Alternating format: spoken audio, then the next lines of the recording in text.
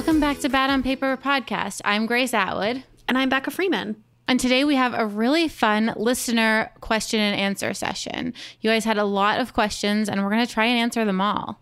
Well, not all of them. I did cut them down. Yeah, I saw the list. I cut a few too. There wouldn't have been enough time. But I'm excited about this. I think we're going to try to do a quarterly listener Q&A episode. I started listening to a new podcast, a new to me podcast that had a big archive earlier in the spring. And I thought that the Q&A episodes were such a great way to catch up because there were topical episodes that were maybe like not relevant anymore or I didn't really care about, but I like burned through other Q&A episodes to kind of get caught up. So I thought it would be fun to adapt that for us and to give people like a fun grab bag of different topics in one episode. Yeah. So before we get into it, let's do some highs and lows. Becca, what's your high? My highs was vacation. We went away for my birthday, which was September 1st, and we went to Olbash in Mexico, which is a little island that's north of Cancun. And Grace and I had been there before in 2019 and went back with Grace and my friend Rachel, who is my Rom-Com Pod's work wife. Rachel and I were there for 5 nights. It was so restorative. I needed it so badly. Like I didn't really go on any vacations last year. I was, really wary about going anywhere with COVID or getting on a plane until I was vaccinated. So I hadn't been to the beach in almost 2 years and it's been a busy couple years too. So it was so nice to unplug and to like really give myself time off. Because, sometimes when you're at home, even though if I say like I'm taking a staycation or I'm not going to do work, like I'm still so connected to all my devices. So it was amazing. It was so restorative. I feel new. Good. Yeah. Olbash is so pretty. I'm still missing those mezcal margaritas. Oh my God. And I got to live one of my lifelong bucket list dreams. I saw flamingos in the wild. And, I've obviously seen flamingos in like zoos or I think at Disney World maybe. But I saw wild flamingos and I am still not over it. I'm freaking out. That's so nice. I did not go on the flamingo part of this. I walked with them to the sandbar where they started walking. We walked for like 40 minutes and then there was another 45 minutes and you guys walked in hip deep water. Well, for how long? It was definitely like 2 miles or so. It took a long time. It was a workout. I think that at certain times of the day, based on the tide, there's a sandbar. And last time we went, Kate and I did it and we walked on the sandbar and it was really lovely and super easy. Rachel and I timed it completely terribly.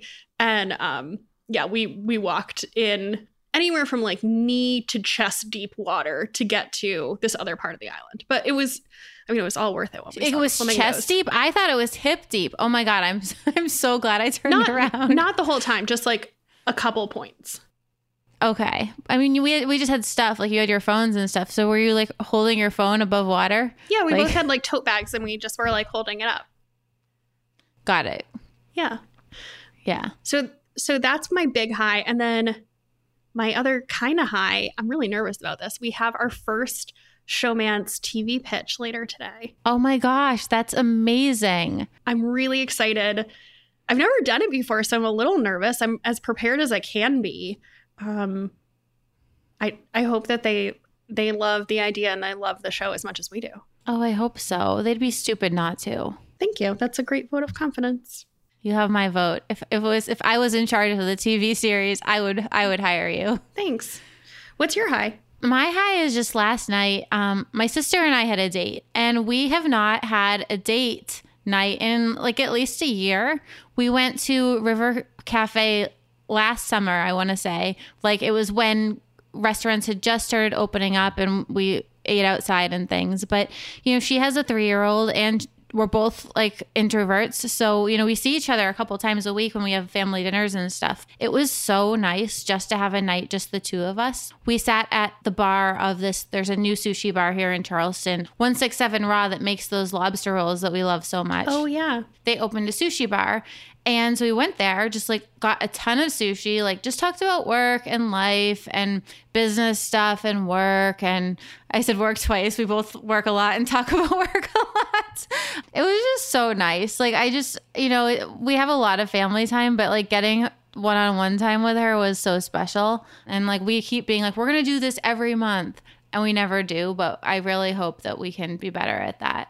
That's great. And the funny part was we met up at 5 and we ate so much. And it was, I want to say it was like 6:15 when we finished dinner.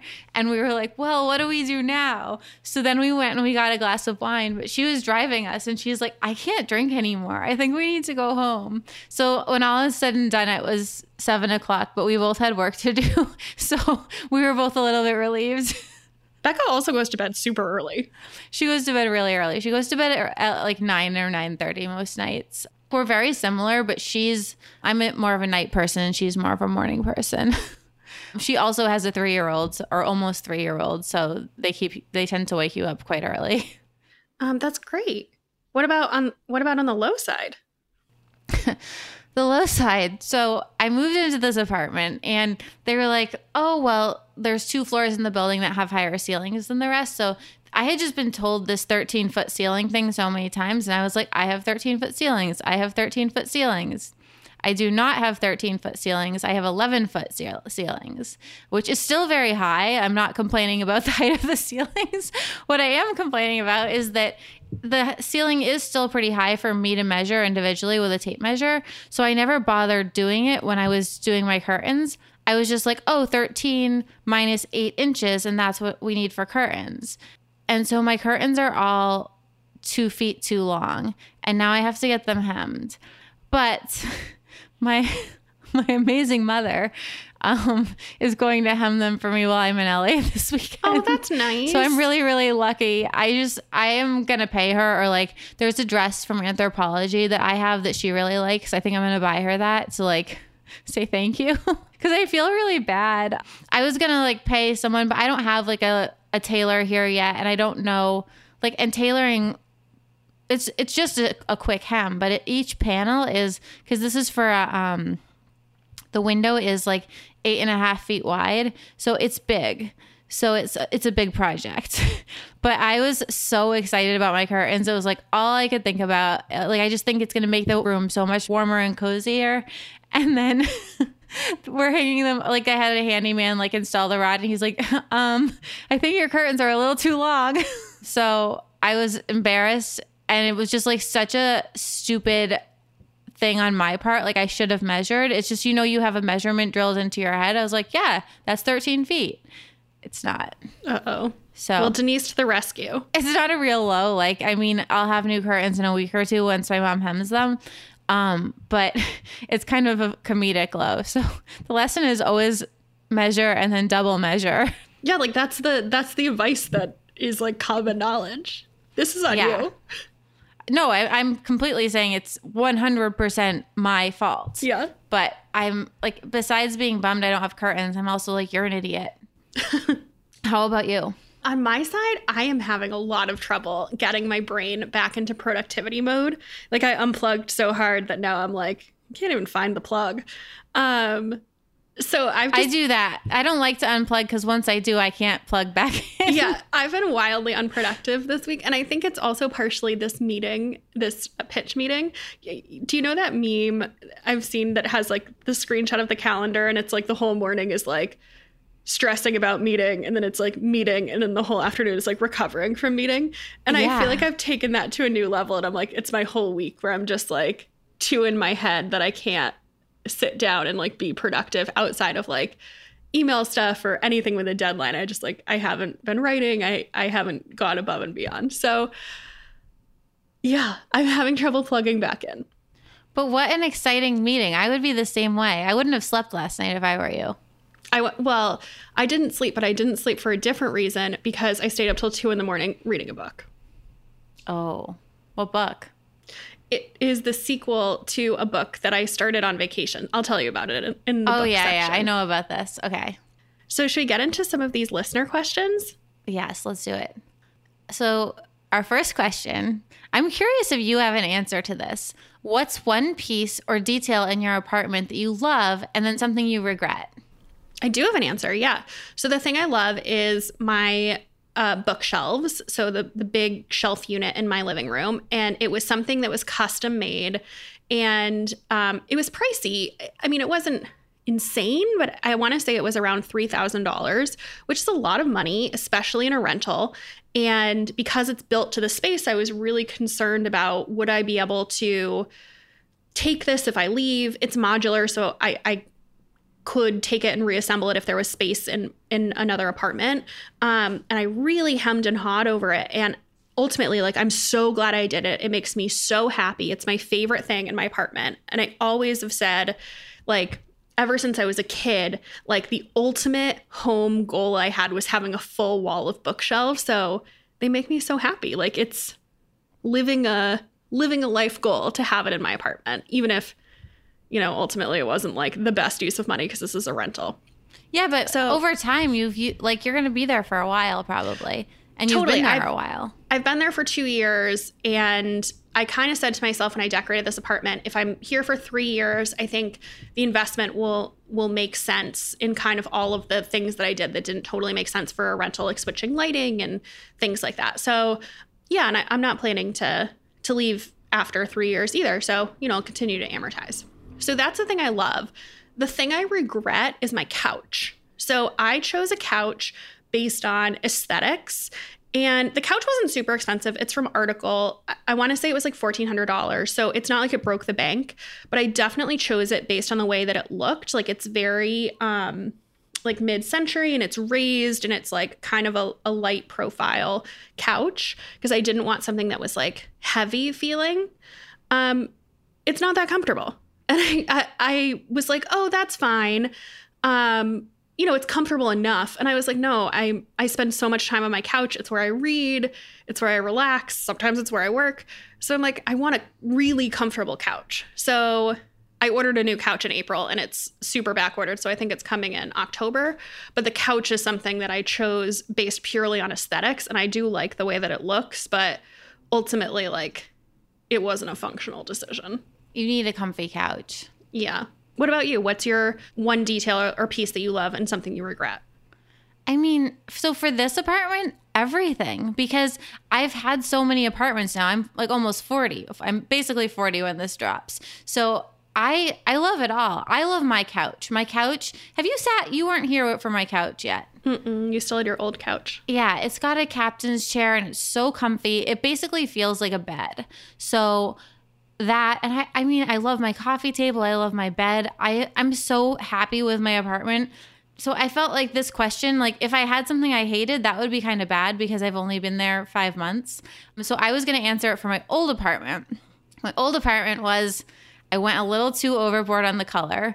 I think in hindsight, I would have done the green checkerboard floors or the green banana leaf curtains, but you know, maybe not both. It was kind of a lot. And the thing that I loved, similar to what you did, was I invested in building out a custom closet behind those green curtains. And I was in that apartment for 4 years. I think I had the closet for like 2 of those. And it was similar to you. It's like hard to do those investment things when it's a rental and you're not going to maybe have it forever. Like, I think that my closet was less money. It was like a little over $1,000, but I'm so glad I did it because it made the space so much better. Like before that, I had like 3 garment racks that were like falling over and it was just kind of a mess. So I would say that was definitely it. Like, I don't mind. I think that furniture can really transition well from apartment to apartment. So I feel like investing in furniture is wise, but it kind of hurt writing that check for the closet knowing that I wasn't going to be there forever. But I'm still really glad I did it because it just made my life so much easier and gave me storage space in an apartment that had very little storage space. Yeah. All right. Next cue. What book release this fall or winter are you most excited about? Oh, I think that mine is going to be the book I read on vacation. It's the new Jodi Picoult, and it's called Wish You Were Here. I read it, and I loved it, and it's one of my favorite books I've read all year. I don't want to give away too much, but it's set during COVID, and this woman escapes to the Galapagos Islands, like right as everything is shutting down, and she's stuck there, and it kind of forces her to reevaluate everything. I don't know what else is coming out. I feel like I haven't been as up on like the what's like anticipated books list thing. So that one was exciting for me. Okay. I have a few. I have a few that are in very different genres categories. So the real answer, the thing that I'm most excited about, I think it comes out in January or February, is Sarah J. Maas has a book coming out. She wrote A Court of Thorns and Roses and Throne of Glass, and she has a new series called Crescent City, and the first book came out, I want to say, in 2020, and so the second book in the series is coming out. So I'm very excited for that, but I realize that that's not everyone's bag. You love her, though. I love her. I'm also really excited. I think it's actually already out. I didn't realize that, but I walked by McNally Jackson yesterday and I saw it in the window. I'm excited for the new Sally Rooney book, which I have that. Came out Beautiful World this week. Yeah. I love Sally Rooney. I've loved both of her books, and I haven't really heard much about this one yet, other than seeing how excited people are for it, and the cover is beautiful. But I'm really excited for that. And then I'm also excited. It's not actually a new book, but I'll tell you why I'm listing it here. So Tia Williams, who wrote 7 Days in June, has a book that she wrote a few years ago called The Perfect Find. And I think what happened is that after the success of 7 Days in June, the book she got so popular that the book sold out and they had to reprint it. So good for her. Yeah, good for her. So she has this book called The Perfect Find, and I had to pre-order it back in July because it wasn't available until September. So it's becoming available again, even though it's a book from 2016, sometime this month. So I have it on pre-order and I'm excited to get it. And it's about a fashion editor. And I don't remember the rest, but I know that it's also being adapted. And I think Gabrielle Union is set to star in it. So. Oh, amazing. Yeah, I'm really excited about that one. So those are mine. What are things in your life that you do just for you to stay sane, happy, and healthy? I mean, I think the biggest one is walking. And it's so funny that this is something that I so recently realized the power of. You know, I've lived in a city my entire adult life, so I'm used to walking. I go on walks, but like the sanity walk is a new phenomenon for me, specifically during COVID. And I mean, I try to go on a walk every day if the weather is permitting.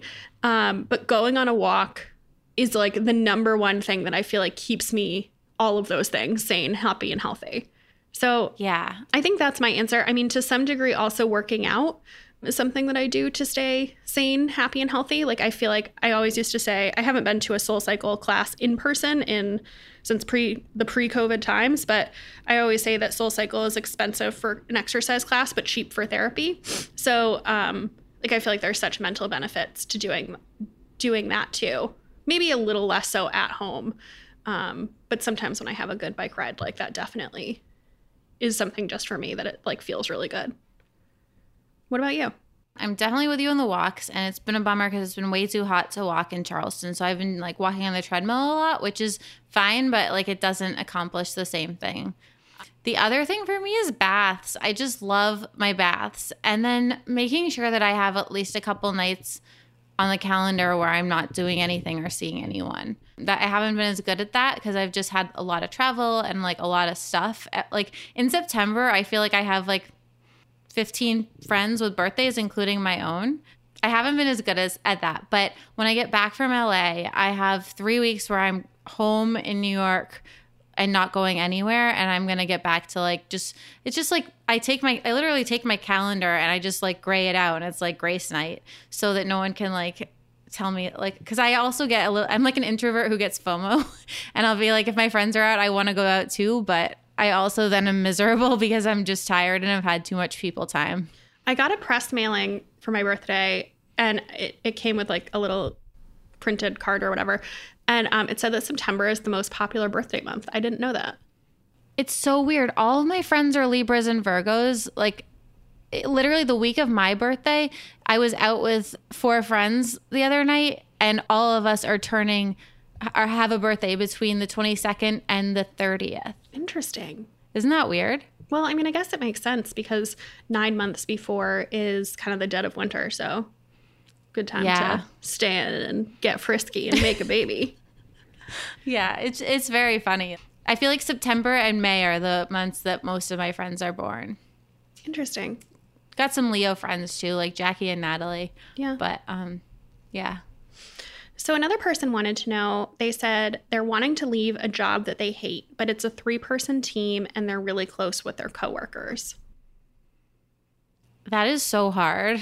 Really? I don't think it is that hard. I think you just have to do it. I mean, honestly, this sounds bad, but the way I would liken this was, for me, it was like leaving New York, like, and having to tell you and Alex and John, like, I was so nervous, and like, I like almost didn't go because I didn't want to leave my friends. So I know that a job and a city are very different things, but I think it's really hard. I don't know what my advice is. I don't think it's that hard. You gotta just do it. I don't think they owe anything to the job as long as they're, respectful and, give a proper notice. They don't want to leave their team as their friends. They don't want to leave them in the lurch. But, like, what's to say that you can't be just as good friends with these people outside of work? You're not going to see them 8 hours a day, but, theoretically, you're not chatting all day long either because you're doing work. And especially during COVID times, I don't know if this person is in an office or not. Most of my friends are working from home. So, like, you can still text with them throughout the day. You can still be just as good of friends. Like, I would say you and I probably, and I mean, part of this is the podcast, but we probably became better friends after we worked together. And anytime I've worked somewhere where I had like a work best friend or like somebody I was really close with, like, leaving that job has not made me not be friends with them. No, it doesn't. It's just hard. I remember leaving Bobble Bar and I had gone down to part-time. Jackie had left. You left full-time before I left. And it made a difference in me being able to leave when you were gone. Interesting. Like, I think I'm someone who like stays probably too long. I have to wait for everyone else to go. And then I'm like, okay, I can go now. This one, I don't know. It just doesn't strike me hard. The person said it's a job they hate. So if you hate it, like, yeah, cut the cord. And I didn't hate Bobble Bar. Like, I was getting to a point where I was overwhelmed and unhappy. But I think if you really hate it, like, you got to just go. Yeah. I'm curious about your answer to this question. At what age did you start feeling financially secure? I think probably age 32 or 33. That was when my blog started to like make real money. And I think it would have been sooner, but I went through a breakup and I had to move and I had to buy all new furniture and like put up money for like first, last, and security. So I kind of took everything I had saved. Like, at that point, I only had like $10,000 or $15,000 in savings, and that kind of just like wiped that out. And then I was like starting fresh again. And I'd say probably I'd say 32 or 33.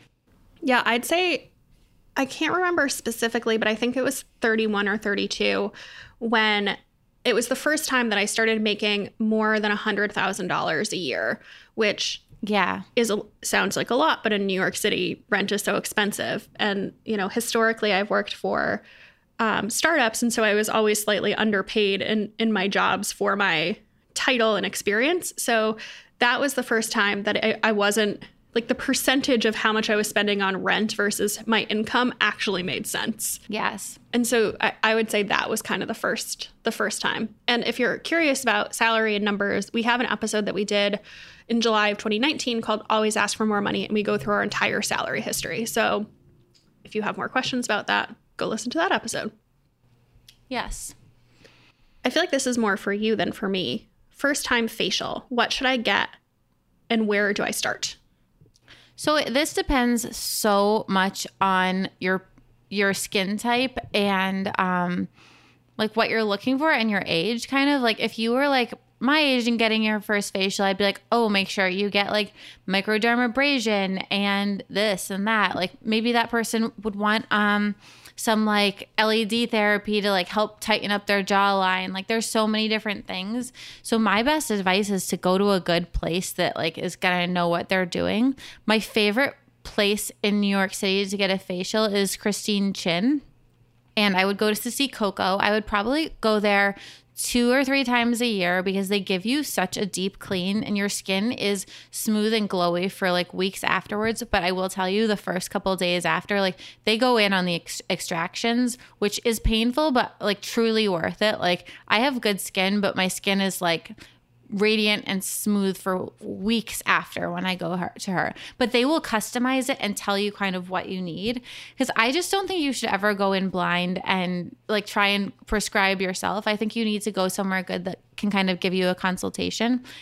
Another good place to go is Glow Bar, which is, it's inexpensive, and they're good at telling you what you need too. If you just like give them your concerns, like maybe you're worried about acne or clogged pores, maybe you're looking for firmness or radiance. It just depends so much. I just think it's really important to go to a good place. On my blog, I have like a New York City guide under travel, and there's a pamper section of that, and that has all my favorite facials. But I think my two big recommendations in New York would be Christine Chin or Glow Bar. And I know that that's not really answering the question, but I can't really give someone the advice without knowing their age, concerns, all of that. And even then, I think that a facialist is going to be better at that than I would be. I have nothing to add. I don't generally get facials. My sister just got her first facial there's a place in Charleston called Rollins Studio. I think I'm going to go the week before my birthday if they have availability. I have to add that to my list of things to do. I've never seen her so excited. And then she got home and she's like, I need a skincare routine. She's like, I didn't realize how good this stuff is. And I was like, all right, here's lactic acid, here's retinol, here are these 3 things. She has perfect skin. So I found it really funny that she like thinks that she looks so much better now, and I think she looked good all along. But she's like hooked on the skincare bandwagon now, which is really cute.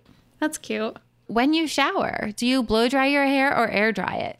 I always try to air dry my hair if I have enough time. The only time I blow dry my hair is if I'm time crunched and I need to get ready right away. So even if I heat style my hair, I generally try to air dry it.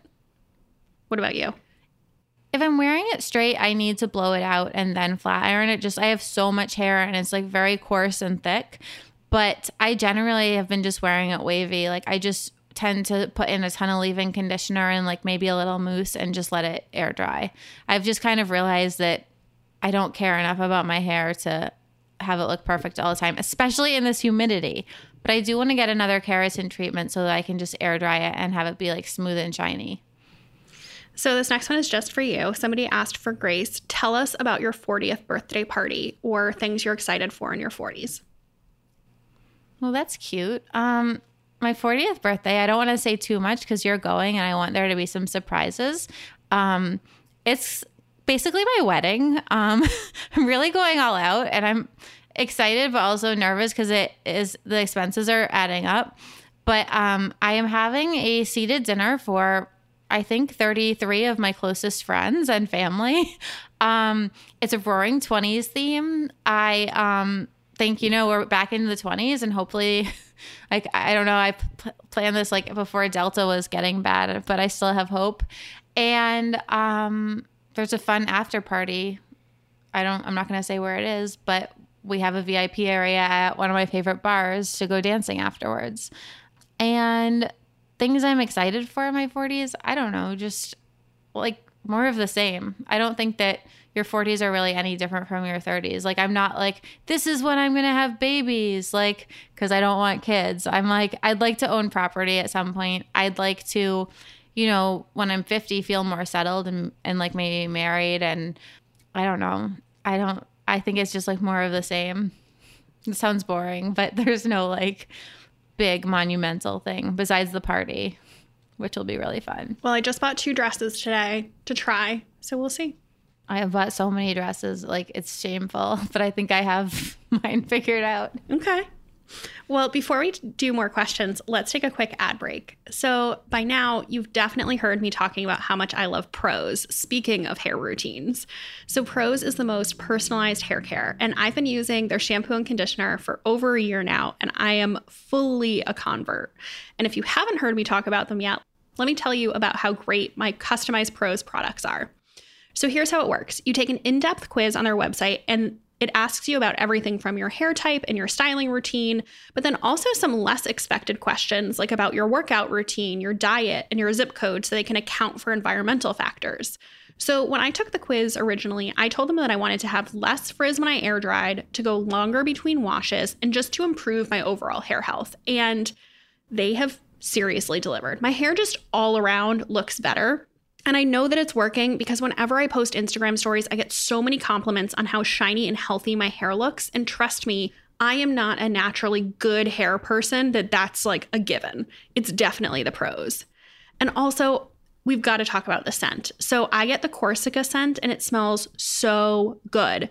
Like, it is my favorite scent. Even a year later, I'm not over it. And the longer you use Prose, the better it gets because they have a really cool review and refine feature. So when you reorder, they ask you how they did relative to your goals and they make tweaks. And recently on my last bottle, I had a great customer service experience with them. So I think I went a little overboard on my review and refine answers. And I got new bottles and my formula had been tweaked too much and I didn't love it.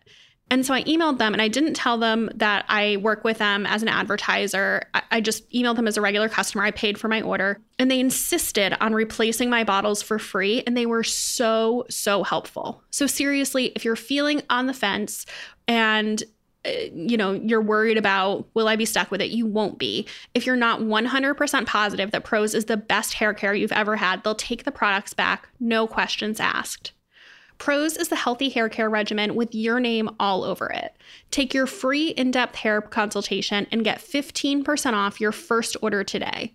Go to prose.com/BOP. That's prose.com/BOP for your free in-depth hair consultation and 15% off your order. All right, Grace, some more questions. Okay. How to use an offer letter to get a better comp title at the current job. I want to hear your advice for this because I feel like you often have the better career advice things. And I think this sounds a little shady. I don't think this is shady at all. I think that this is completely something you can do. However, I think that you have to be prepared that if they say no, you have to be willing to take the other job. Because I think you kind of look like an idiot if they tell you no and then you stay. And that sets the precedent that they can take advantage of you. So I think you can only do this if you are prepared to go take this other offer. So I know sometimes people will go get another offer just to play off their current employer, which is fine. But if it doesn't go your way, you gotta be ready to leave. So I think what you do is you set a meeting with your direct manager. I guess if it's a larger company, it might be your HR rep instead of your direct manager. And I would just be completely honest. I would say, I've been thinking about moving to another company and I interviewed with XYZ, if you feel comfortable telling them who it is. And here's what they offered me. I really enjoyed my tenure here. I would love to continue to work here, but this is an offer that financially is much better. Is there anything that you can do to meet this offer? And don't expect them to answer on the spot. I would practice what you're going to say the night before so that you feel really comfortable saying it. You're not an asshole. You're not greedy. I feel like a lot of times people have all of these hang-ups about asking for more money that come down to they're not deserving of it. You just this is a business transaction. Even if they are not able to meet it, nobody is going to hate you. So, just make sure you say it confidently and be very direct about it and see what they say. And, there might be other factors in terms of budgeting, in terms of like title levels that are different at your current company versus another company, or, qualifications to have a certain title. So they might not say yes. There might be other factors that even if they love you and you're a great star employee, they can't say yes to you. So I think you have to be prepared to go to the other job if they say no. I think that's really great advice. I didn't mean shady, by the way. I meant manipulative. But I think that the way that you phrase that sounds perfect. You just have to be prepared to go. If they say, well, go, take it. I don't think it's manipulative. I mean, listen, you're doing a job for a company for money. If your market value is higher somewhere else and your current company won't pay you that, I think it's reasonable to have that discussion. I don't think it's manipulative at all. Yeah, I guess. Yeah. I don't know. I feel like sometimes people feel too attached to their employers in a way that they feel like they should feel bad asking for what they deserve or what the market has set their value at. And it's like, no, this is a business transaction. I was like that as an employee, so that's probably why. And it's probably why I do much better working for myself. I don't know.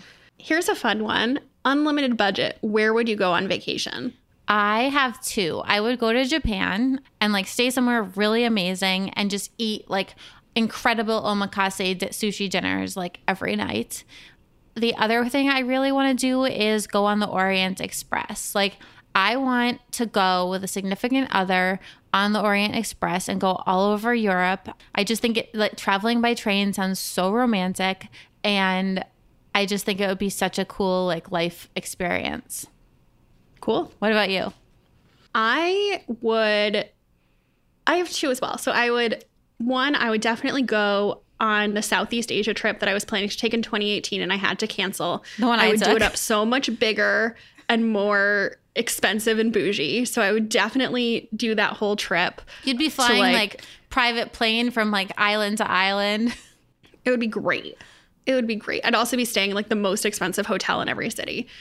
And then the other thing that I've always really wanted to do, and I think this is in my head because of our friend Nina. So one of our friends has taken a job working at a hotel in the Maldives, and it just looks so incredible. And all those Maldives hotels are so expensive, and it's, you know, it's far, the flights are expensive.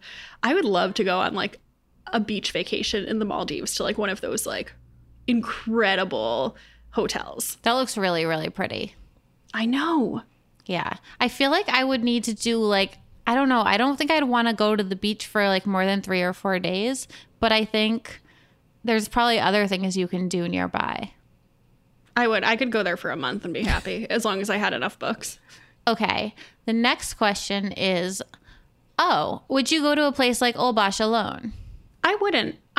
So I have been on one solo trip. It was to Portugal. I went to Lisbon and Porto. I liked it. I didn't, I think it's nice to have the confidence that I can travel alone. So if there were ever a trip that came up that I wanted to go on and nobody wanted to go with me, I would have the confidence that I could do it myself. But generally, I prefer to travel with people. Like even just thinking of the flamingos, for instance, like part of that experience was being able to look at somebody else and say, oh my God, can you believe this? Versus like, otherwise I would just have like the memory and a shitty camera roll full of terrible photos. So I do like experience something with people. I would say if I was going to go on a solo trip, I would prefer to go to a big city where there's a lot of exploring to do, tons of restaurants, like I'm doing something as opposed to sitting. I think I would be bored there by myself. This isn't to say that it's unsafe in any way for you to go alone. I think it's totally fine, but I don't think I would want to be there alone. I think I would be bored and like, I think you could very easily like go a whole day with like out talking to anyone other than like ordering food from a waiter. I would totally go there alone, but I don't really like a beach vacation for more than a few nights. I went to Tulum alone after a breakup, where I just needed a week to like cry and like read books. And I had an amazing time. But I can go a whole day without talking to anyone and enjoy that. So I think that you'd be totally fine if you wanted to go there. I'm kind of with Becca. I just would prefer to go somewhere with like a little more action. Like I think my favorite trip that I took alone, I remember being in Copenhagen and like going to all these different museums and then going to really fun restaurants and sitting and eating at the bar with my book, but like chatting with the bartender and figuring out what I was going to do the next day. I feel like Olbash is maybe a little sleepy for that, but I think that if that's what you want, like when I went to Tulum for a week by myself, that was what I wanted. I brought like 10 books. I read them all and it was very healing. And I personally would probably not go back to Tulum. So I think Olbash would be a good alternative to that. Very different views on that. I think it just depends on your personality. Yeah, no, though. I agree. It's safety. I think we both can agree that safety wise, you're going to be fine. You might be bored. Yeah. Yeah. Here's a Virgo-y question that I'm very into. How do y'all organize your to-do lists for all your different projects? I just started grad school and need some tips. I'm pretty straightforward. I have a written to-do list every single day, like a page out of a new notebook. And then I have my Google Calendar is pretty organized. It's not organized to the same level that yours is. Like, you have a very intense Google Calendar. And then I have an Excel spreadsheet, which is like my Bible. It's just my Stripe Excel spreadsheet where I have every single thing. It looks like a calendar, but then it's much more detailed. So every day, blog content, Instagram story content, Instagram content, sponsored posts are put in a different color so that I ideally don't have too many in a week. That doesn't always happen. Sometimes things get kind of jammed together. But I would say those three things: Google Docs, Google Calendar, and I like to write things down and cross things off. Me too. I like a paper to-do list. I would say I kind of have 3 systems that I use. So the first is my paper to-do list. I have 2 to-do lists at all times. The first to-do list is things I have to get done today or immediately. Sometimes there'll be a day when I have too much, and so I'll break it down to like, what are the first things that I have to do? So that's my list that I just go throughout the day and cross things off as I go.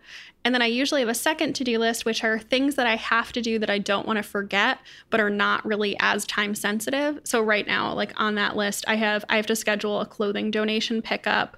Like, I have to return a dress that I bought. So it's like things that I have to do. And some of them are more personal. Some of them are professional, but they're not time sensitive. So it's maybe something I want to do in the next couple of weeks. I just don't want to forget. So I have it written down.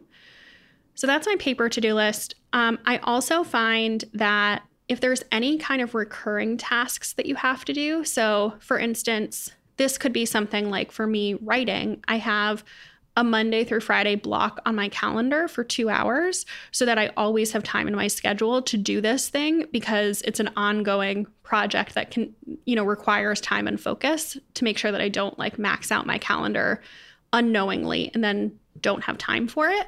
So if there's anything you have to do like that, I like to put calendar blocks on that are just set as recurring.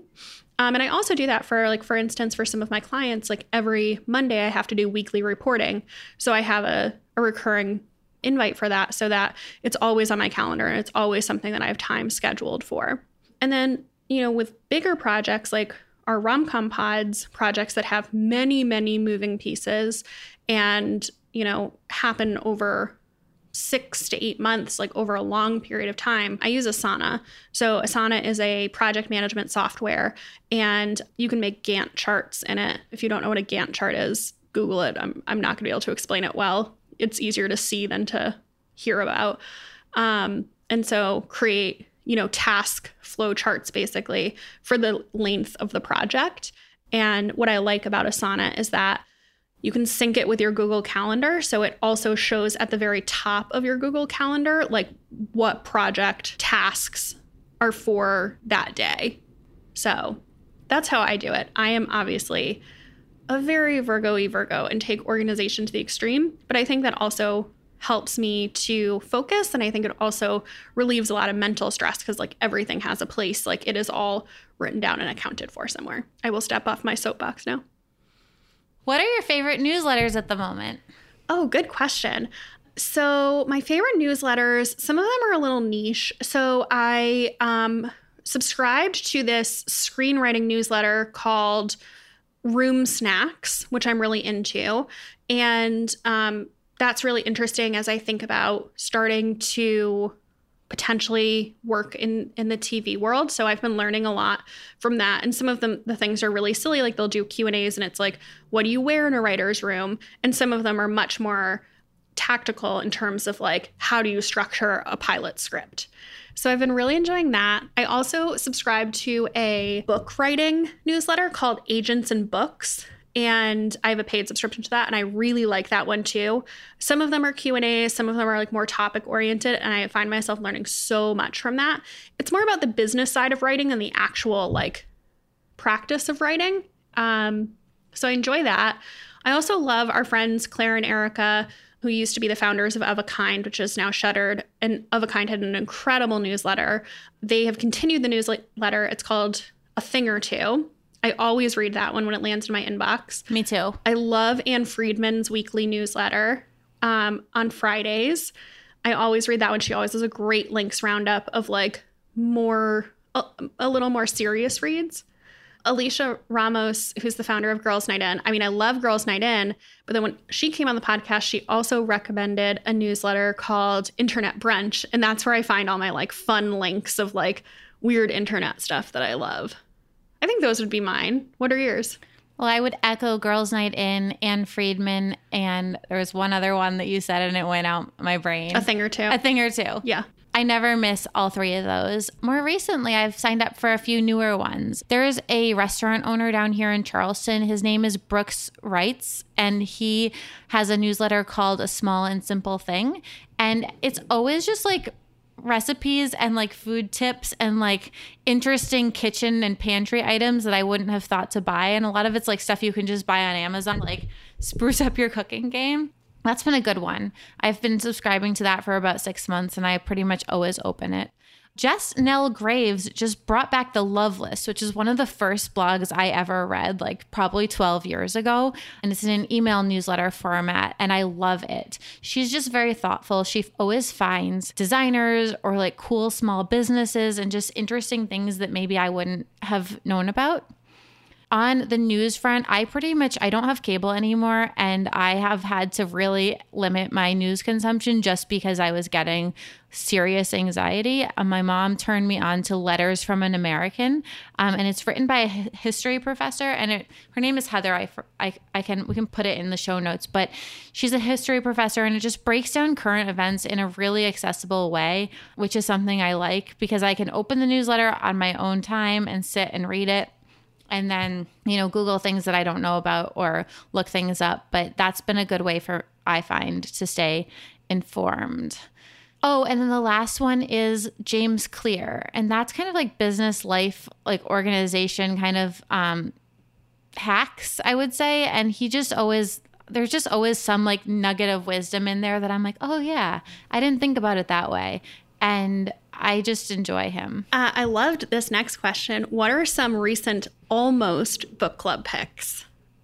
I have a few answers for this one. I have to go to my books page and like look at that. So 2 that I can think of that were almost book club picks. So 7 Days in June is a book that I really loved and wanted us to consider, and then Grace said she wouldn't read any more romances, so we didn't do that. I still highly recommend it. That's always a little bit of a rub because I always prefer romances and Grace always prefers mysteries, and I think we both have a limited bandwidth for the other person's preferred genre. So, I'll read a few mysteries, but if Grace was like, here's 10 mysteries I'd like you to read, I would be like, go fuck yourself. Yeah, but I would never do that. I pick them sparingly. Yeah. So I totally get it. I'm not being rude about it. And then for September, I almost thought about advocating for this book called The People We Keep by Alison Larkin that I read recently. And it is one of the best books that I've read so far this year. It was so touching and so wonderful and like just so well done. I ordered that because of you. It's fantastic. Ultimately, one thing that we try to think about when we pick book club picks is what we'll be able to talk about. And so I ultimately felt like The Magic of Found Objects, which is what we picked, would be a better discussion book because there were better things that related to our life and more inroads for conversation versus I always think about, we did a book club very early on for the book Circe by Madeline Miller. And it was a book that we both loved. And worst book club ever. We had nothing to talk about this book. We were like, I really loved this. Did you love this? Yeah, I loved this. And like, we couldn't say any of the characters' names. We couldn't pronounce any of their names. But it was a book that we really enjoyed, but then we had nothing to say about it because we didn't know enough about mythology to have an educated conversation about it. And like, it was a bad book club. So, sometimes there are books that we love, but we're just like, oh, these aren't good conversation books. So I think that's the case with The People We Keep, where like the conversation would have been like, did you cry? Yeah, I cried too. I cried a lot. Like, did you feel bad for her? Yeah, I felt really bad for her. Like there wasn't a ton, in my opinion, to make a meaty conversation. Yeah.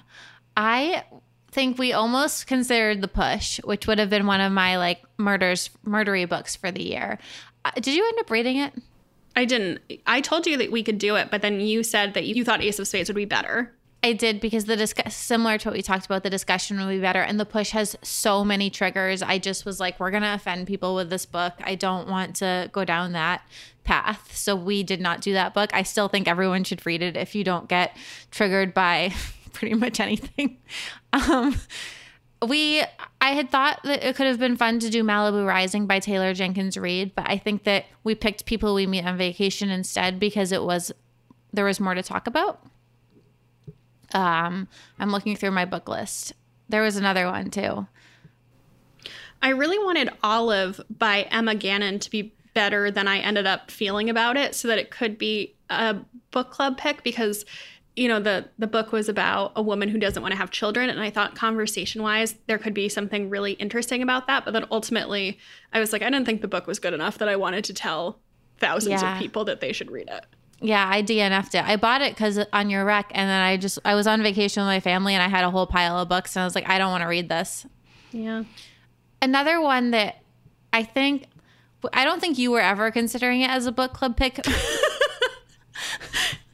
But The View is exhausting. I had heard so much about it and it was so hyped up, and I bought it and I didn't end up enjoying it. But I had thought that it would be a good book club pick because of just the way that it was described to me. I did enjoy it, but I don't think it would be a good book club pick. Yeah, so those are some.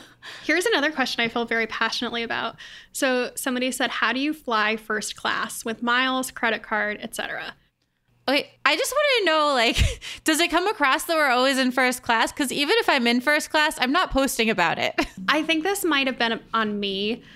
Because the other day when I was flying back from Cancun, I did a Q&A and I just took a picture of, it was partially out the window. It was of all my beverages. And you could tell. I never will show it if I am, because I feel self-conscious and people will be like, unrelatable. Oh, I don't care. I don't pay for it. So I'm like.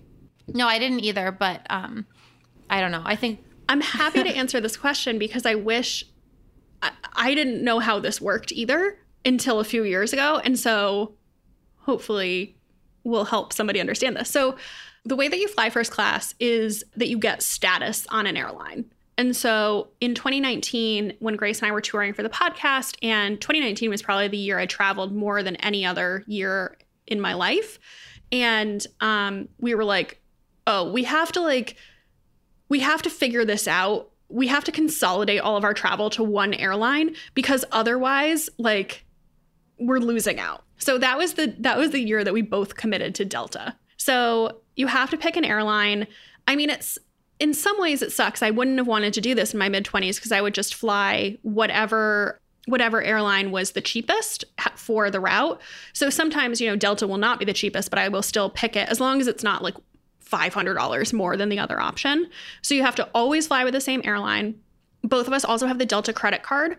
So what that means is that if you spend $25,000 on your credit card in a year, you get a waiver, so you don't have to spend the MQDs. So, okay, I'm going to mansplain Delta's Sky Miles. Read the points guy. Yeah. Read the points guy. So it's go to the points guy. Delta's program is you need to fly a certain amount of miles, and then you need to spend a certain amount of money. If you have the credit card, you don't need to spend the amount of money. So you can just get by on miles, and miles roll over. There's bonuses on your credit card for spending a certain amount. And where I am in my life, spending $25,000 in a year on my credit card is feasible for me. If it's not for you, then don't bother getting the credit card. So yeah, so I have gold status. Grace is platinum right now. And basically 24 to, I guess anywhere from right before the flight all the way to 72 hours before the flight, depending on the status of everyone on the plane, you'll get upgraded if you have among the highest status. Does that make sense? Yes, that absolutely makes sense. So it's free. You don't pay for it. You have to have a certain status. I also, because of the credit card and stuff, I have a ton of miles because I don't use the miles to book flights because I have to fly in order to keep getting more miles. So I will often use my miles to upgrade. I usually a week before my flight will just look at it and see if I'll check the seating chart in first class and see if it's full. And I probably have less of a chance of getting upgraded. And in that case, I'll use my miles and upgrade myself. Oh, but I'm too cheap for that. Oh, what do you do with your miles then? I'm saving them to go on a really decadent baller first class trip that I don't pay for. Okay. The other thing I'm really struggling with right now is I made platinum on Delta. I was getting pretty close to diamond. I feel like if I continued to fly to LA every month using Delta, I would make it. But I've realized that flying direct on JetBlue is better than flying first class on Delta with a layover in Atlanta or Detroit, and it's killing me. But that direct flight to LA from Charleston on JetBlue is such a treat. Things you appreciate when you move out of New York, because in New York you can fly direct everywhere. Yeah, but there's also certain routes that are really hard to fly first class on. Like you would have to have like diamond status in order to get upgraded to first class on New York to LA. Like there's just too many people with status flying. Yeah. And like also, you know, I think a lot of routes that are like through hubs like New York to Atlanta, New York to Dallas, like some popular routes are like harder to get upgraded on because there's just more people. And usually people who fly for business have a lot of status. So, you know, when you're on a common business travel route versus like New York to Cancun is not a business route. Yeah. You have less likelihood if you're flying a business route. Yeah. So I cut this for time and you added it back. So you must have a really good answer. What are your favorite consistent authors aside from the greatest of all time, Elin Hilderbrand? I just like this question because there's so many. For me, it's Christina Lauren, it's Greer Hendricks and Sarah Pekkanen, it's Liv Constantine. Those are some of my and Taylor Jenkins Reid. I just thought it would be a good question to answer. Yeah, I agree on Taylor Jenkins Reid and Christina Lauren. I'll read anything that those people write. I'm also very committed to Sarah J. Maas. I was going to add her for you. Yeah. Which I get is not for everyone if you don't like very intense fantasy series. Who else do I feel that I'll like always buy their book sight unseen? There's definitely more. I can't think of any. I like lost my shit the other day because Sarah Pekkanen DM'd me and was like, what's your mailing address? Did our publicist reach out about our new book? And I was like, I didn't know you had a new book. And here's my mailing address. That was like very exciting to me. Yeah, I bet. Sarah Pekkanen and Greer Hendricks write some of my favorite, like, read it in a day thrillers. What is the genre of Becca's book? So the book that I'm writing it's a Christmas book. The A story is a friendship story. And the B story, there is a love B story. I think everyone expects that I'm writing a rom-com, but it is not a true rom-com. So yeah, I'm not ready to share more, but I can tell you that. Exciting. So let's take one more quick ad break, and then we have some longer, meaty questions that I'm excited to answer. So this episode might be a little long, but I think if you're into us, it'll be worth it. So let's take one more quick ad break. As life gets back to normal, we've seen so many people we know contemplating big life changes, experiencing newfound social anxiety, or just struggling with how they're supposed to get back to normal or at least normal-ish. So you've been hearing us talk about BetterHelp for the past few months, and maybe you're wondering, is BetterHelp right for me? First of all, we think BetterHelp is an awesome service and that it's right for pretty much anyone. But specifically, if you're looking to pinpoint or address anything that interferes with your happiness or prevents you from achieving your goals, BetterHelp has licensed professional counselors who may be able to help. They make it really, really easy too. So here's how it works. You're going to fill out a simple online questionnaire, and that's going to assess your needs. In the questionnaire, they ask you kind of everything from your age, relationship status, past experiences with therapy, and what you're looking to address. And then from there, they're going to match you with your own licensed professional therapist, and they do this in under 24 hours. And then you can choose how you want to interact with them based on how you like to communicate. So you can message them anytime, no scheduling needed, or you can have phone or video sessions. It's really about whatever works best for you. And something that's really cool is that they have counselors who are specialized in all kinds of specific issues. Everything from stress, anxiety, relationships, parenting, addictions, eating, sleeping, trauma, family conflict, LGBT matters, self-esteem, and more. All told, they have over 20,000 licensed professional therapists. And what's great is that they're committed to facilitating great matches. So if your first therapist isn't a fit, they make it free and easy to switch if you need to. And anything you share is always confidential. Best of all, it's more affordable than traditional online counseling, and financial aid is available. We want you to start living a happier life today. As a listener, you'll get 10% off your first month by visiting betterhelp.com/badonpaper.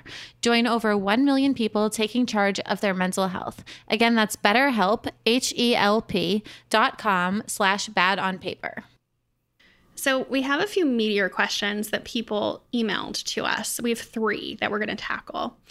And this first one is probably the one that I'm most excited to answer. I got this email and I've been stewing on it all week. So this one's about imposter syndrome. And somebody said, I am in law school and I just got a big law summer associate position in DC for 2022. I go to an out-of-state school ranked around the 115s, and I will be with other summer associates who go to Yale, NYU, Stanford, etc. I feel wholly unqualified and unprepared. I've never experienced such a lack of confidence before where I'm worried that it will bleed into my work. Any advice to get over this? I feel this. When I was working at Procter & Gamble, I kind of slid in through the cracks. Like, I had a relationship and was able to get this job. And then the company was acquired by P&G. And I would go to these events where I was the only person in the room that didn't have an MBA. I just felt like so out of place and like I didn't belong or deserve to be there. At one point, my boss like had to sit me down and just give me a pep talk and say, you got this job just like all of these other people and you deserve to be here just as much as these other people. So my pep talk to you is that you deserve this and you got this job because of your own skill set and what have you. And I mean, good for you for getting this job, not coming from one of those prestigious backgrounds. It really probably speaks volumes about your intelligence and how you came across during your interviews. I feel like that's a nicer answer. I'm not mad at this person because I think imposter syndrome is so stupid. And I don't think anyone who's experiencing it is stupid. Like, you're not stupid for feeling this way, but it's like, it just makes me so angry. And it makes me so angry how many questions about imposter syndrome we get because it means that so many people are experiencing it. It pisses me off because, I mean, first of all, traditionally, it's a very female problem. Like, I'm sure somebody's going to write to us and tell us all about their sensitive husband who's amazing and has terrible imposter syndrome. I'm sure there are exceptions, but on the whole, the statistic is that women will only apply to a job when they meet not over 90% of the criteria versus men will apply to a job when they meet 60% of the criteria. And I feel like imposter syndrome is something that affects way more women than men. Also, if you're experiencing imposter syndrome and you are not white, I feel like a lot of what people term imposter syndrome is actually institutionalized racism. So, like, imposter syndrome bothers me. And I feel like our audience, I want to say, are probably really smart people. I'm not sitting here being like, oh, these idiots don't deserve anything. Like, they should feel imposter syndrome. So it just makes me angry at the circumstances. I don't know. Okay, here's what I would say. First of all, somebody who is being paid, and because this is a law firm, they're probably being paid a lot of money, looked through all of your application materials, interviewed you, etc., and decided that you deserve to be here. So take that at face value. Somebody who is being paid to decided you belong here, so you belong there. And just take that, because I've kind of 3 things to say about this. So first of all, what's the upside of imposter syndrome? There is no upside. Like, if you continue to believe this and you aren't able to flip the narrative that imposter syndrome is stupid in your head and like get rid of this, like, you potentially are going to self-sabotage.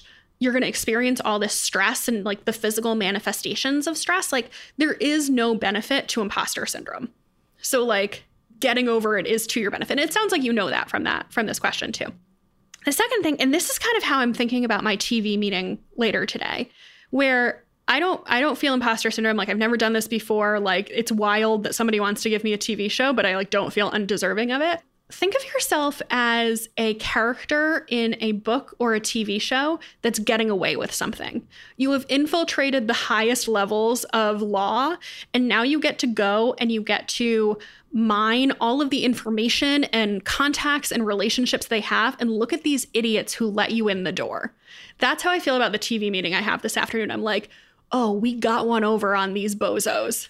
They're not bozos, but I'm a bozo. But like, haha, you're smarter than them, because if you're not deserving of this opportunity, you slipped through the cracks, and like mine it for all it's worth. And then if you are a petty person and that doesn't work for you, find the Chad. There is somebody at this, I guarantee you, there is somebody at this job who is less deserving than you. It's probably a guy whose uncle owns the law firm or like golfs with one of the partners. And like he's taking credit for everything that everyone does. And he's mansplaining things. And he's a total piece of trash who's like late and like doesn't work hard at all. Find that person. And whenever you're like, I don't deserve to be here, be like, well, Chad deserves to be here even less than I do. And like always compare yourself that you're one rung up from that person, because I think there always typically is that person. Unless you're that person, in which case, if Chad's listening, you have some thinking to do. But yeah, it makes me so sad and angry when these smart, capable women who've been given these really cool opportunities that they deserve then don't feel worthy of them. I don't know that I answered that eloquently, but just the volume of imposter syndrome questions that we get, I'm like, somebody decided you belong here. You belong here by virtue of the fact that you have been offered this opportunity. Yeah. I agree with all of that. So our next question is about side hustles. And this is something I can relate to, as my blog was my side hustle for the first 5 years of it. But this person wrote, I'm an accounting manager in a big Midwest city. Last summer, I started a side hustle that involves e-commerce, and I love it. However, it is a lot of work. I work my business during little pockets during the day. Like, for example, lunch, 5 minutes of downtime here and there, and after my toddler goes to bed. Gosh, this person is working a full-time job, running an e-commerce site, and has a toddler. She wrote, my goal is to eventually leave my full-time job to pursue this side hustle full-time. The problem is this. I am putting in some decent time to grow my sales. However, I am reaching a threshold where I can't grow anymore without me working more hours. My husband wants me to be making more than what I'm making right now in the side hustle before we have serious discussions about me quitting. But I'm not sure I'll be able to grow this much, as I'm getting down to the max hours I can work between my full-time job and my side hustle and still feel like a functioning human. I can relate to this. I know this is something all entrepreneurs must figure out, but I'm struggling. What are your thoughts on managing growth in the side hustle, yet still maintaining some semblance of balance in my life and not working myself to the bone? Ooh, I want to hear your answer to this, because I know this is a situation you've been in, or at least a similar situation. Obviously, you don't have children. Yeah, so I don't have children, but I got to a point where I was working like probably 70 hours at my day job and then another 30 on my blog. Like, I didn't have a life. I didn't go on dates. I barely saw my friends. It was very, very exhausting. And I really only left BaubleBar because I got to such a point of exhaustion that I felt like I was doing everything really poorly, both my blog and my day job, and I had to pick something. My advice to this person is to quit and get a part-time job if you can, and focus the rest of your time on your side hustle. And I think that if you are this passionate and you really believe that you can grow, you can always go back to that day job if it doesn't work out. But I think you have to pursue this, and otherwise you're going to end up way too burnt out, just speaking from personal experience. Interesting. I was going to say something different. I do like the idea of quitting and putting a time cap on it, maybe 6 months or a year, where it's like, I'm giving myself this much time to get up to profitability. But if I can't, then I'm going to go back to my job. I do think that's a smart way to think about it.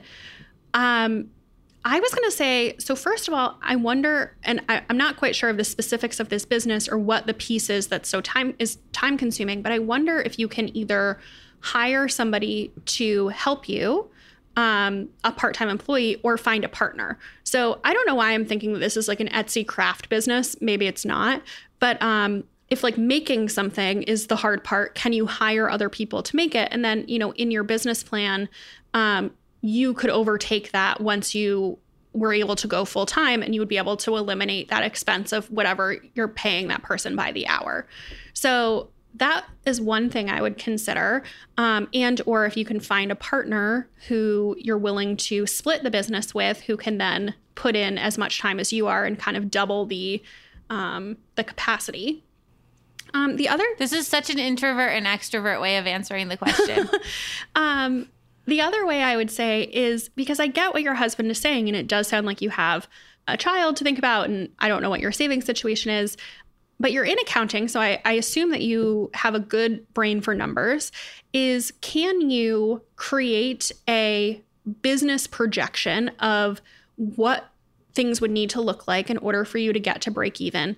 And then can you sit down with somebody external to your business and have them pick that apart? Because I think there's the tendency to overestimate something that you're excited about. And so if you can get somebody who's impartial to like really go through this with you, the fine-tooth comb, and pick it apart, I think that might give you the confidence and might give another vote of confidence for your husband to be like, okay, this makes sense. It's just a matter of time and bandwidth, and that we do feel like there is the demand there. The other thing I would say is, if the issue is capacity in terms of product because you're making something, I wonder if you could create like a wait list or something. Not all of your wait list sales will convert because, people, it's a lower barrier. You don't have to put out a credit card to sign up for a wait list, but it might help you to get a sense for like what the demand could look like if you were able to produce more product. And this is, again, the assumption that this is like you're limited by making something versus it might be a totally different business model. Yeah, I think that's really great advice too.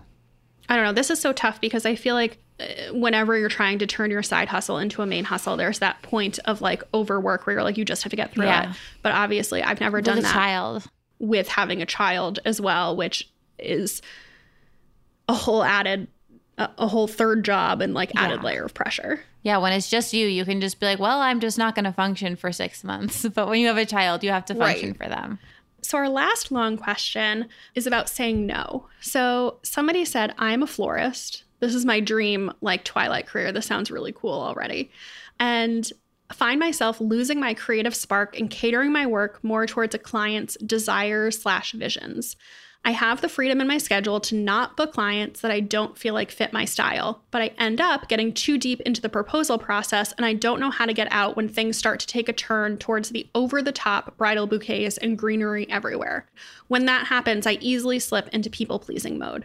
As creatives that work with brands and clients, how do you communicate with prospective partners that you have to stay true to you, especially if you've already taken a few steps in the inquiry process? This is so tricky because I think that a lot of like florals comes down to is personal taste. So in a way, it feels like you have to, in a way it feels like you kind of have to meet their expectations or they'll be unhappy. Like for what I tend to say to brands if our visions aren't lining up is I say, I know my audience and I know that they're going to convert better and buy your product if we talk about it this way versus the way that you want to talk about it. So I feel like the two are a little bit different.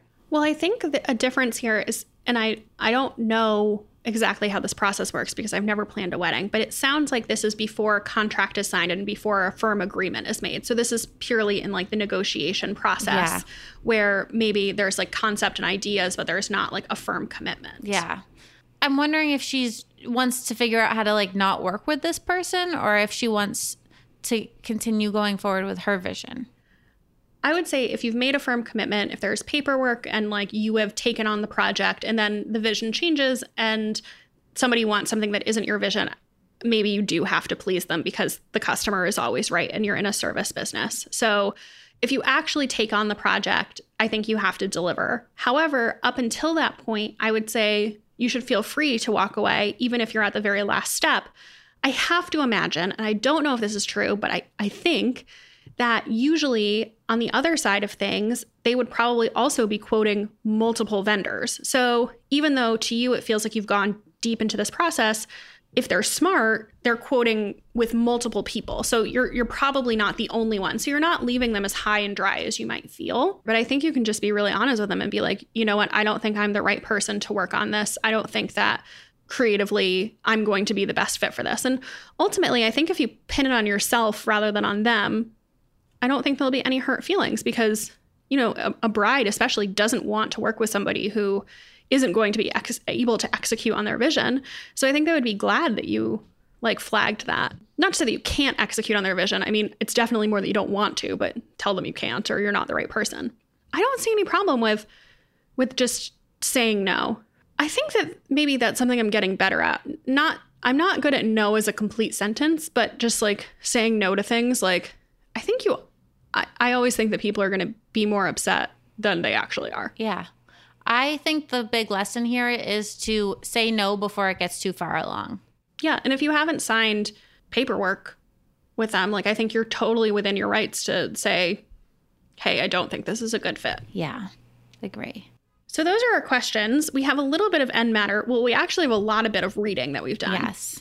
Should we get into some end matter? Yeah. So I don't think either of us have an Instagram obsession this week, but what is your real obsession? My real obsession is the hotel lobby Miami candle. Oh, it's so nice. It's so nice. So Hotel Lobby Candle is a company founded by an influencer named Lindsay Silberman. And I don't know her in real life. Grace does. She's just somebody I follow, and I really admire the business that she's building. And I did a really kooky thing earlier this year, and I bought the first candle that they made purely on hype on the internet. Like, it's a weird, stupid thing to buy a candle that you've never smelled before. But I was just so curious, and I loved the first one. And I kind of was like, this is going to be my home signature scent. Like, I really, really like the candle. And she offered to send me the new one. And I said yes, because I like her and I wanted to support her. But in my head, I was like, I don't think I'm going to like this as much. Grace. I thought it was going to be like suntan lotion. I don't know what I thought it was going to be. It is so good. I'm really bad at describing scent notes, so maybe their website is a better resource, but it smells like fancy and expensive and sexy. Oh my God, I'm so into it. Yeah, I agree. So I did the same thing as you and bought it sight unseen. Lindsay has great taste, and I knew that any candle she made I would like, which ended up being the truth. I don't know. This is like, it's like a little bit woodsy and spicy, but then it has like maybe a little bit of jasmine in there. I don't know. It smells so good. So good. What about you? What's your obsession? Mine is a TV show, Only Murders in the Building on Hulu. It is so funny, but it's also just like about murder. So I love it. Steve Martin's in it, Martin Short. I love them both so much. I think the younger generation, I saw something funny. Do you follow Mandy on Instagram? No.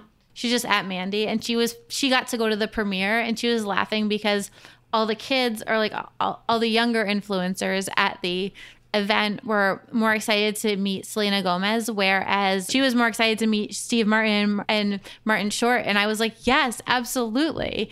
I love what a weird mix that is of people. Like, that's just so intriguing to me. So the premise is that they all live in the same building, and they're all kind of a little bit unfriendly, except Martin Short's character. They all listen to the same podcast, which is hosted by Tina Fey. They're like obsessed with this true crime podcast. A murder happens in their own building, and they decide to start their own true crime podcast and try and solve the murder. That's really funny. I think I would like this. I think so too. It's great. Okay, I'll watch it this weekend. What about books? We both did some damage on the book side.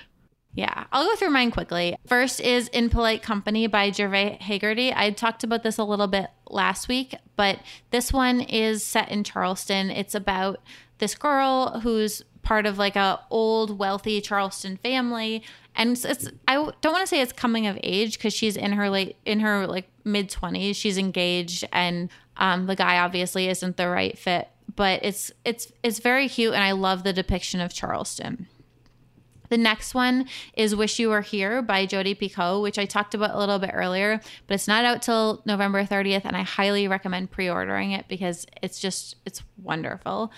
The next one was 56 Days by Catherine Ryan Howard, and that was a thriller set in Ireland also during COVID. I read all these books that were set during COVID, and I don't know how I feel about that. But this one, I read it when we were in Old Bosch. It was just like a very quick, fun, suspenseful mystery. I would give it like a B or a B+. It wasn't like the best I've read, but it definitely kept my attention while I was like laying by the pool. And then right now I'm reading two heavier books. I'm reading Harlem Shuffle by Colson Whitehead. And I gotta say, I'm not as drawn into this as I was with his other books, which is bumming me out. I'm about 100 pages in, and I'm going to keep reading because honestly, everything Colson Whitehead writes is brilliant. He's, gotten Pulitzer Awards for, I think, all of his books. He's an incredible writer, but it's just a little bit slower. I felt really validated because I put it on my story and Tracy from the Stacks was like, I just can't get into it. And I was like, okay, I feel a little bit better because I'm struggling. And then the other one, which I'm still reading, will still be reading for the next month, is Helter Skelter, which was written by the prosecuting attorney of the Charles Manson murders. And it's absolutely fascinating. It's so long though. So I read a little bit probably every day or every other day. And I'm only like I think a little over 200 pages into it, but it's so interesting. What about you? Okay. So I did a lot of light vacation reading. So while we were on Olbash, the first thing I read was Winter in Paradise by Ellen Hildebrand, which is about a woman in her 50s who lives in Iowa City and finds out that her husband has died in a plane crash in St. John and that he has been living a double life and he has like a property there that she knew nothing about. I read this book. I loved it. I was so mad at myself that I didn't think to buy the second 2 books and bring them with me because I wanted to try it. Like, what if I didn't like it? So then I was immediately mad because I didn't have more. I came back from... I think the lesson here is you're always going to like the Ellen Hildebrand book and you need to buy the whole set. Yes. So when I got back on... we got back Sunday night, and on Monday, I couldn't even wait to order the books. I went to Barnes & Noble to buy them so that I can get them immediately. So I also read the second one, and I'm on the third one now. And then the next series that I read was called The Inheritance Games by Jennifer Lynn Barnes. And she wrote Little White Lies, which was a Bad on Paper book club pick in... Who? Oh, that name sounded familiar. I was like, I think I know who that is. At some point, I can't remember when we read that. And she writes YA mysteries. And this one is literally, if you like escape rooms, you will like this. So, and YA books. It's about this girl who is like kind of living hand to mouth. Her mom has died and she's like living in her car basically. And she gets named in the will of a billionaire in Texas who she's never met before and inherits his billions of dollars. But the stipulation is that she has to live in the house with his family for a year. And so the mystery is like, why did he pick her to inherit? And then also there's like all kinds of drama with his grandsons and like the rest of his family. And then the house is like, there's all these secret passageways and like they're trying to solve a mystery where there's like all these like, the grandfather loved like puzzle games. So like there's all these clues that they're trying to follow. It was so good. That was the book. The second book in the series, the second and last book in the series came out this week. And that's the book that I stayed up till 2 a.m. reading. So good. Then I read The Simple Wild by K.A. Tucker. And this is a kind of like contemporary romance series that is really, really popular. And I hadn't read it yet, so I thought I would read it.